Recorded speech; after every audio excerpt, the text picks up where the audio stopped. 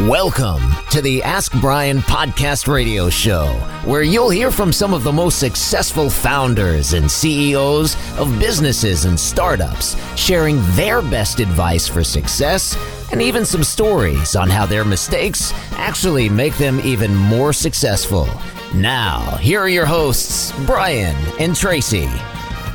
Welcome. You're listening to KHTS 1220 and 98.1 FM. The Ask Brian radio show every Thursday on KHTS. Now, people always ask us, why is our show called Ask Brian? My name is Peter. My co-host is Tracy. Our engineer is Emily, and today is Patrick. Hello. Hey. And nobody understands why it's called Ask Brian, so we'll give you that little hint in a second. But also, everyone says, why are you spelling Brian with an E?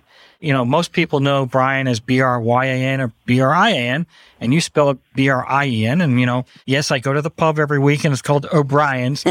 Patty O'Brien's, not Patrick, though. And I go there every week, and yes, that's where I have a nice little beer every week. But O'Brien, you know, we're not O'Brien, we're Ask Brian. And everybody wants to know, why is there an E in Brian, and what does the E stand for? So we've actually made a list. And if you've listened to the show, you probably got it. But we have made a list of little different reasons why we have an E in Brian, and it goes to the theme of our show. Yeah. And for those that aren't familiar, well, sit right in. Let us tell ya. The E's, as you said, are the... Tracy, there is no E in laughing. Tracy broke me. I was trying to keep that with a straight face, and I couldn't. Tell us, Patty. Will I now? Patrick is like that genie. You know, you have that little thing and you go, and you rub it and then boom. You mean I'm Robin Williams, genie from Aladdin? I mean, I can be quite the character. No, the post-COVID version of Patty is just electrifying. That's an E. Oh, that was your favorite. We didn't get into it yet. I'm going to say it again. I just wanted to get it. I'll set you up for it later, Trace. I'll get you. How about this? The post-COVID version of Patty is engaging. Yeah, there we go. If I wasn't already, I'm even more engaging, yes. Even more engaging. I'm just going to out myself. You're so robust in your enthusiasm. Go ahead. Well, explain to us why we have an E in Brian. Because, as you said, they're all themes that make up the whole show. Tracy may have kind of given away hers, but we'll set that up for an even grander scale. One of the most important E's is actually education. Not only that, but today, folks, education's not just part of the Ask Brian E, but we have somebody that's going to talk about education. Ah. So we've got a double E. It's like how E equals MC squared, but in this case, it's E not equals really education squared. But the E is squared at this point. Fair education on the show, and education, because that's going to be our topic. Well, it sounds like we have a very educational show in particular today. We always try to be educational. But even more so. But yes, obviously, as everybody can kind of tell at the beginning of this show, I'm bringing some enthusiasm and... excitement! Peter's bringing the excitement. He brings the excitement. I bring the enthusiasm. At least today I am. I thought you'd bring the engineering. Heyo, that also leads us in engineering, which is normally Emily, but filling in today. So engineer is now Patrick for today. Emily is also an E. She's not here, but she's here in spirit. So Emily's an E. Shout out. You don't even have any sounds? Oh, I do. Bring some of the sounds when you bring those when you bring some of these. So what are the other reasons we have E's? Before the interviewee goes like, what did I get myself into? Because there's also experts, because everybody that's brought onto the Ask Brian show is an expert. And because Patrick, math is not his number one skill, I get him every week. I don't want to hit him up this hard, so we will go over that. To be an expert, yes, you need to have 10,000 hours. And the 10,000 hours are calculated. I'll do that for you. Because even though I'm trying to educate him, it has not worked. Do you hear the boo at that one, Tracy? If you work 40 hours a week, and no entrepreneur works 40, work 80 to 90. But if you work 40 hours a week, and you work 50 weeks a year, 2 weeks a year off for holidays and vacation, okay, that's 2,000. You work 5 years, that's 10,000 hours. If you have 10,000 hours in something, we deem you to typically be an expert. That could be in anything. Okay. If you have 10,000 hours in engineering, you're an expert engineer. Huh. And that's how we calculate it. You know what? Golf clap for that. Golf clap. We did math today. Tracy's losing it. Tracy, no more gummy bears. I did not eat lunch before the show. Apparently that dessert was just Oh, man. And then we had experts, experience, because everybody is very experienced in their field of choice here on the Ask Brian Show, and guests as well. And that's pretty similar to being an expert. But we did make two different experts in experience. Let's see. Empathy is another big one. I don't know why. He's not very empathetic. It's very overrated. It's very easy for Peter to forget the empathy one, just saying. That's very true. But that's where me and Tracy come in. We're very empathetic people. That's because you don't have the ego. Is that a new E? That's Peter. New E. That's his E. Funny who it was that brought that one forward. I know, right? We do have to get to the show. So Wait. We're forgetting two of them. But Tracy, go bring it. What was Grease Lightning? Okay, my favorite E of all time is... Before the show is over. And one of the newer E's, entrepreneurs. Ah, That's what we try to cater to, the entrepreneurs. woohoo! Now, if our guest hasn't said, oh my God, what did I get myself into? Where am I? And what's going on? Are you still there? Have you left the show? Have you taken off? I am still here. I was calculating my hours based on my years as an entrepreneur. Well, you almost spent 10,000 hours just waiting for us. Fair enough. Our guest is Greg Davies. Is that correct? Is that pronunciation? That's correct. All right, Greg. Woohoo! So, Greg, my understanding is you have this company called Full Measure. That's what you're currently working on. And before we get into that, people want to know a little bit about your background before you started Full Measure. We can get a quick 20, 30-second background of your past before you started this company, and then we'll get into the company, why you started it, and what it's all about. Happy to do that. I've about 25 years in higher education software, so I've been bringing products to market since the mid-'90s when I graduated from college. So I went right from being a student to trying to help students. So I think by my calculations, I'm somewhere over 50,000 hours invested in bringing products to market to help students better navigate colleges, be more successful at exiting colleges with a degree that leads to a happier, healthier, more productive life.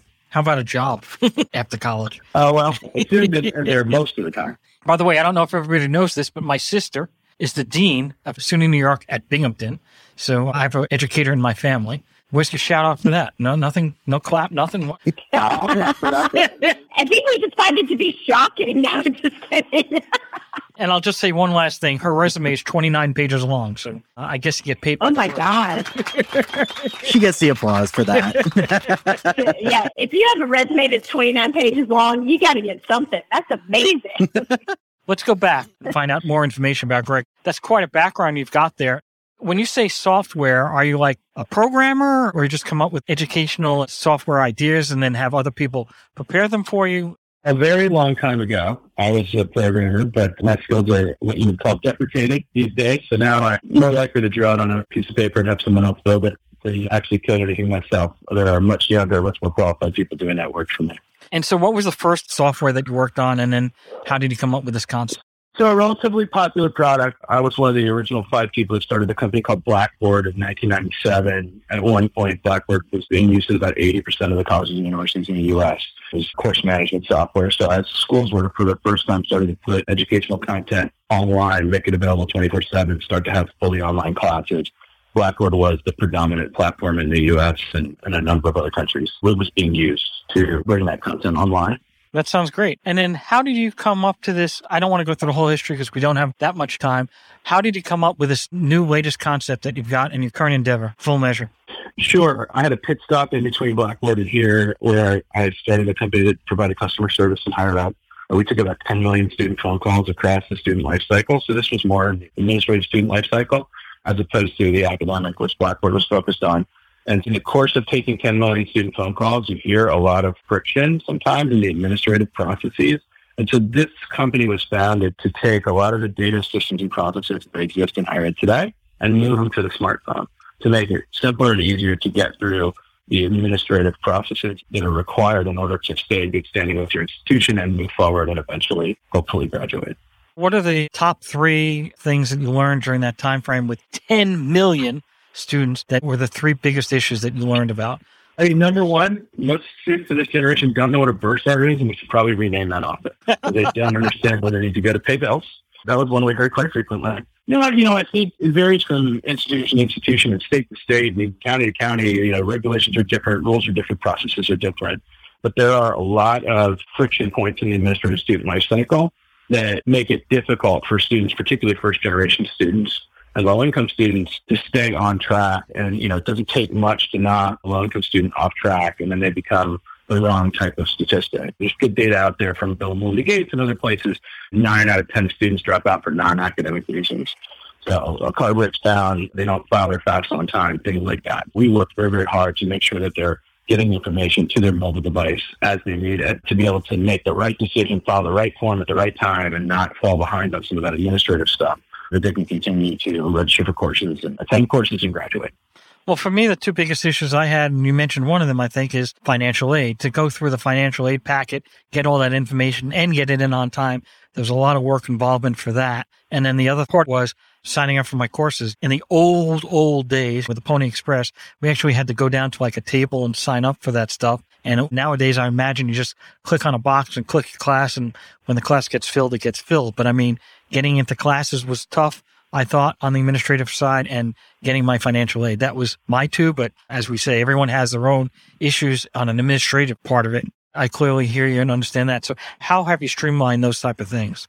Yeah, and I think a lot of it is allowing students to do things on their phone that previously were required to be done in person. So there still are, and I've been all over the country, from rural areas in Texas and Louisiana to Escanaba, Michigan, and the Upper Peninsula, and worked with schools of all types, the Stanfords, but also the Rankin technical colleges in Arkansas.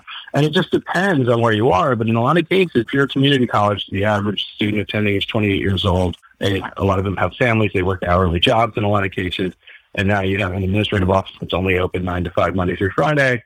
You have to show up to show your ID once a year to get in-state tuition. You live 40 miles from campus. You're talking about taking a half day off work to go wait in a line to show your ID.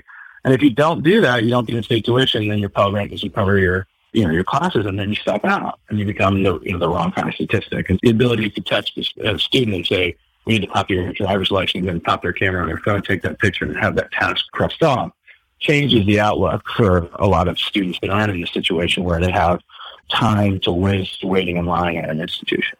How do people find you? I mean, this is the first time I had ever heard of any company out there that did anything of that nature. How would people even find you? Well, we work with colleges directly. So if you're a student at San Bernardino Valley College, our software is interacting with you on a pretty regular basis, or Napa Valley College or Stanford or Pittsburgh, as for examples in California.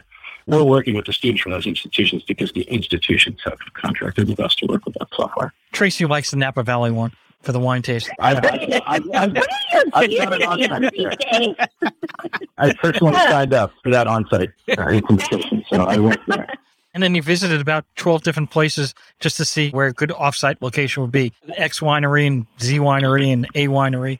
But that's really amazing. So how many colleges are there, and how many colleges are using your software? You can probably find a lot of different numbers for how many colleges there are, but there are about 4,500 degree-granting institutions in the U.S. that receive Title IV funds. So that's a good baseline number. There's about 4,500. We currently work with about 10% of the colleges in the country, including SUNY Binghamton, by the way.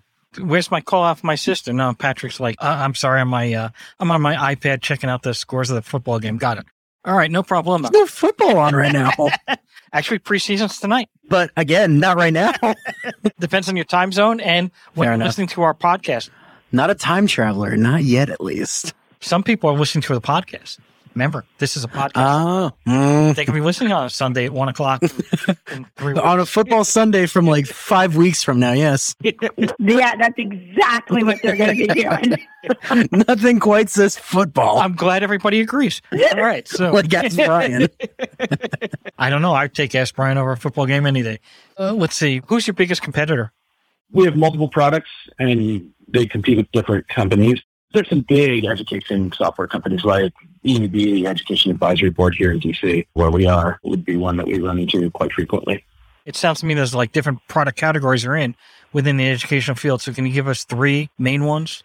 Sure. A lot of our work is in the admissions office, and one of the most popular things to do with our product is to build virtual tours that are personalized and use user-generated content.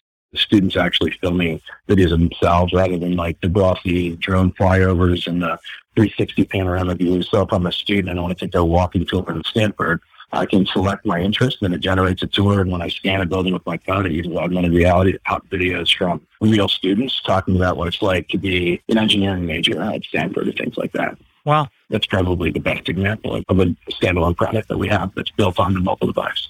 There was 2 parts left of the question of the 3 most important products or 3 biggest products you had. One was got the concept of like a virtual tour. That's how I thought about it, but maybe a different methodology that you're using. What are the 2 others?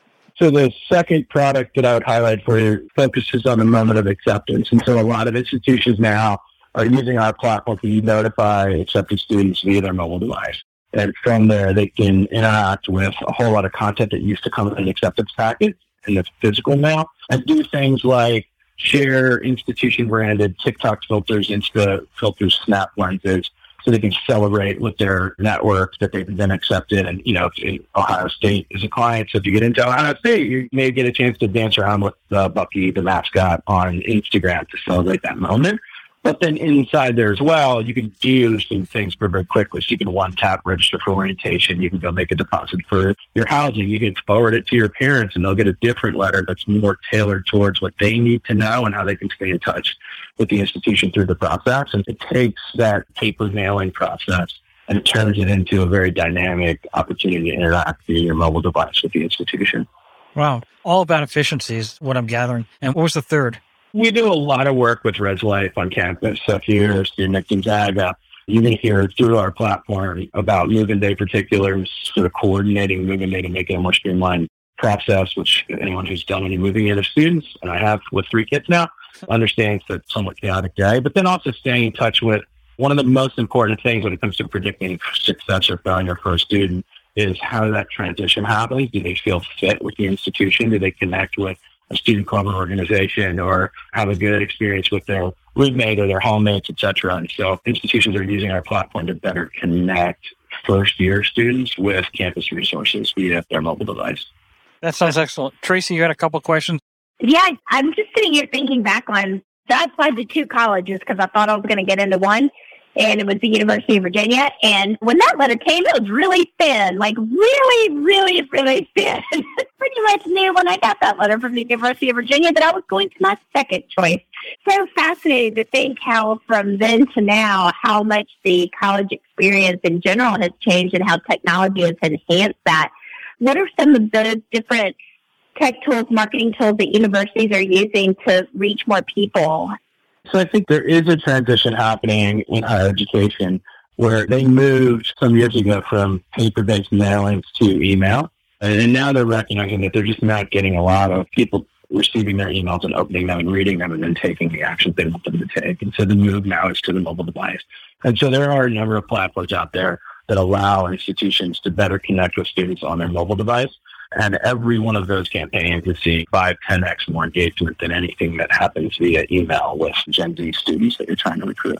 Well, I would say, too, that Gen Z students have literally grown up with a phone in their hand since they were in middle school, at least. Having their own phone in middle school, before that using their parents and things like that. It's really make for a much more natural transition for them. It's what they're already used to. If you were sending them mail, that would almost be a disruptor to them, I would think. That's certainly the case. And a lot of institutions, too, one of the big focuses in higher education as an industry is on, obviously, diversity, equity, and inclusion and making sure that they're recruiting and focused on social mobility. And the reality is about a third of low-income Americans are smartphone dependent. The only access to the internet they have is on their phone. So if you're providing them with digital content and information that's not optimized for their smartphone, they're not going to see it. And for these schools, they have to update everything to be smartphone first in order to give an opportunity for the populations they're trying to recruit to have a shot at actually getting through the process of onboarding to an institution. And then do you feel like as a result, too, that this is setting them up for a much more successful journey through their freshman year because they have these opportunities to have these connection points, data points, and inclusion points in terms of what clubs to join and what pathways to take instead of just landing there on the first day and being completely overwhelmed? There's a huge opportunity here for that. And that is, you want to find your fit. You bring to that campus a set of interests, motivators, values, goals, and you want to find that mirrored in the campus community. And if you're a student and freshman at University of Michigan, they have 800 clubs and organizations, and it's very difficult to figure out which one's not for me. And if I take a tour on our platform and I select my interests, I can then message that student their first week on campus and say, based on your interest here, 10 club recommendations. This is when they're meeting, and we'd love to, RSVP on your behalf. And getting that student out to that first club, that first day, is such a big indicator of whether or not they're going to feel comfortable on campus and come back after Thanksgiving. I think that's so amazing, and really just a way to also keep them more accountable to being able to plug in quickly. And then academically, does this give them other opportunities to connect with future professors and things like that? Certainly. And it's about finding fit, critical in that first semester, and anything we can do to make those connections with parts of campus life that are important to that individual strengthens their commitment and their connection to the institution. And with roommate situation, do they get to FaceTime their roommates, pick their roommates this way? Or is that something that also comes into consideration? We don't do that. There are some roommate matching products out there in the market. And then, I can tell you anecdotally, my kids, they just connected on Instagram with whoever their roommate was and started talking about who's bringing what was the first activity they wanted to go to with their new roommate. Oh, that's so fun. Makes you want to go back to college again. Just kidding. So tell us a little bit about your personal journey story towards education. What was it that inspired you to take this path for your own career? Interestingly enough, I took many years to finish my degree and went to multiple institutions. I started at a community college. I took some time off. I transferred 3 times. I ended up graduating with, I think, 6 new extra credits for a bachelor's degree because so many didn't transfer. I had like a bachelor and a half degree.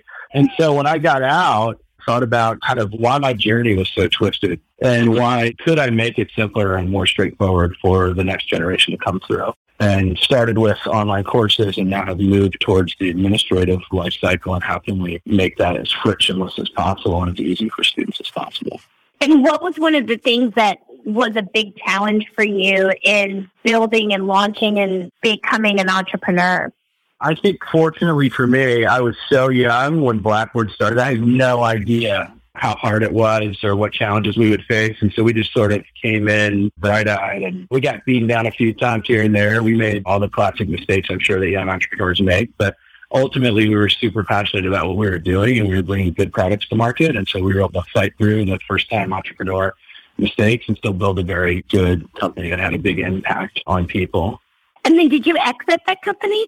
Did you have Blackboard public. Sell it or? Yeah, Blackboard, we raised about $110 million, went public in 2004, and then was sold in a private equity transaction in 2011. So that's a pretty aggressive entrepreneurial journey for your first time out. Oh, yeah. I mean, we hit the working rate time 97. Netscape had just gone public. Money was flowing. Then 2000, .com burst. But thankfully, we actually had software revenue from enterprise customers. So we weren't reliant on eyeballs. And we were able to weather that storm pretty effectively and get to a good exit. I think a lot of people who would have that level of success on a venture in the time frame that you're talking about, they might just stop there, maybe be an advisor, being a consultant. But you really chose to kind of dig back into doing another startup. I did it twice. Yeah, this is my third one. And I'm interested in doing it any other way. I love the conceptual phases of what big thing can we do, what big impact can we have, being mission-driven and small. And I think that's where you find things that are really impactful. Start with small groups. And I don't think you'll ever see me taking over an existing organization, and much rather start with a whiteboard and a couple good people. Where do you see the innovation in this space going?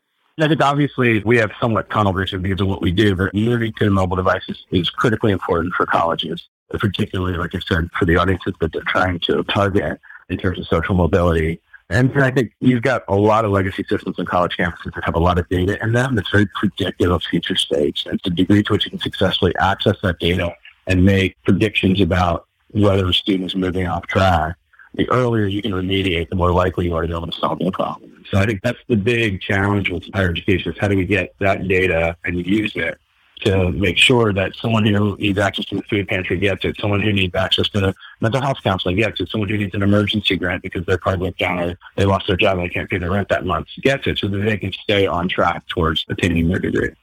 Tracy had a couple more questions to ask, Greg? Yes, so I had a question from our listeners about how the actual process works. Can you walk us through, I'm a student and I get my acceptance letter, yay, what happened? You finally got accepted. All right, sure. I know, finally got accepted.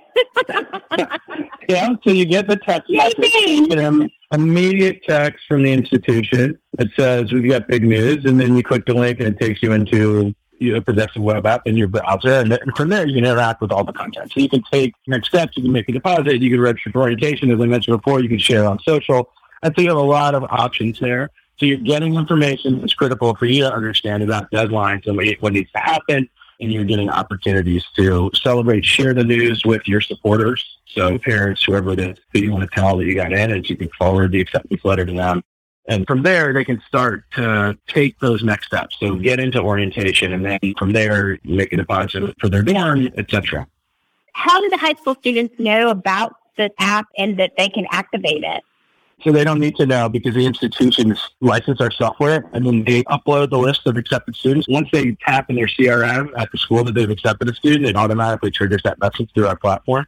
So they don't have to, the students don't have to go and do anything. They'll get the text from the institution when they get accepted. I just wondered if you ever have anyone who thinks that might be spam as a text, but they might miss out on the whole joy of the acceptance experience. So schools using our platform do a pretty good job of filtering out numbers that they're not allowed to text. They don't have explicit permission to text. And so anyone they don't have permission to text, they're still going to get either an email or a mail home pack or both. Yeah, it's so exciting. How can people get in touch with you if they want to learn more about the product, or maybe just get a little bit of mentoring advice from somebody who's done this so successfully? What's the best way for our listeners to reach out and get in touch with you? For any institutions, it would be to go to fullmeasure.io, just anyone interested in who we are. So fullmeasure.io, and actually 2 institutions from LA that have already gone there during this interview and registered for more information. So thank you for that.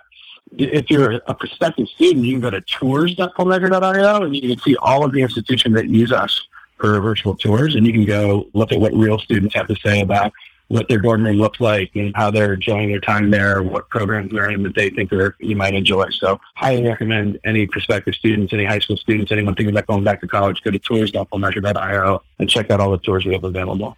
Well, this episode has been packed full of some really good information. And if you are listening and you want to listen to it again, then make sure you check out our podcast where you can get this on demand, especially all the resources that were mentioned will be in the show notes for the episode. Head on over to Apple Podcasts or wherever you listen to your favorite podcast. Follow the Ask Brian, B-R-I-E-N, Ask Brian podcast on your favorite podcast platforms.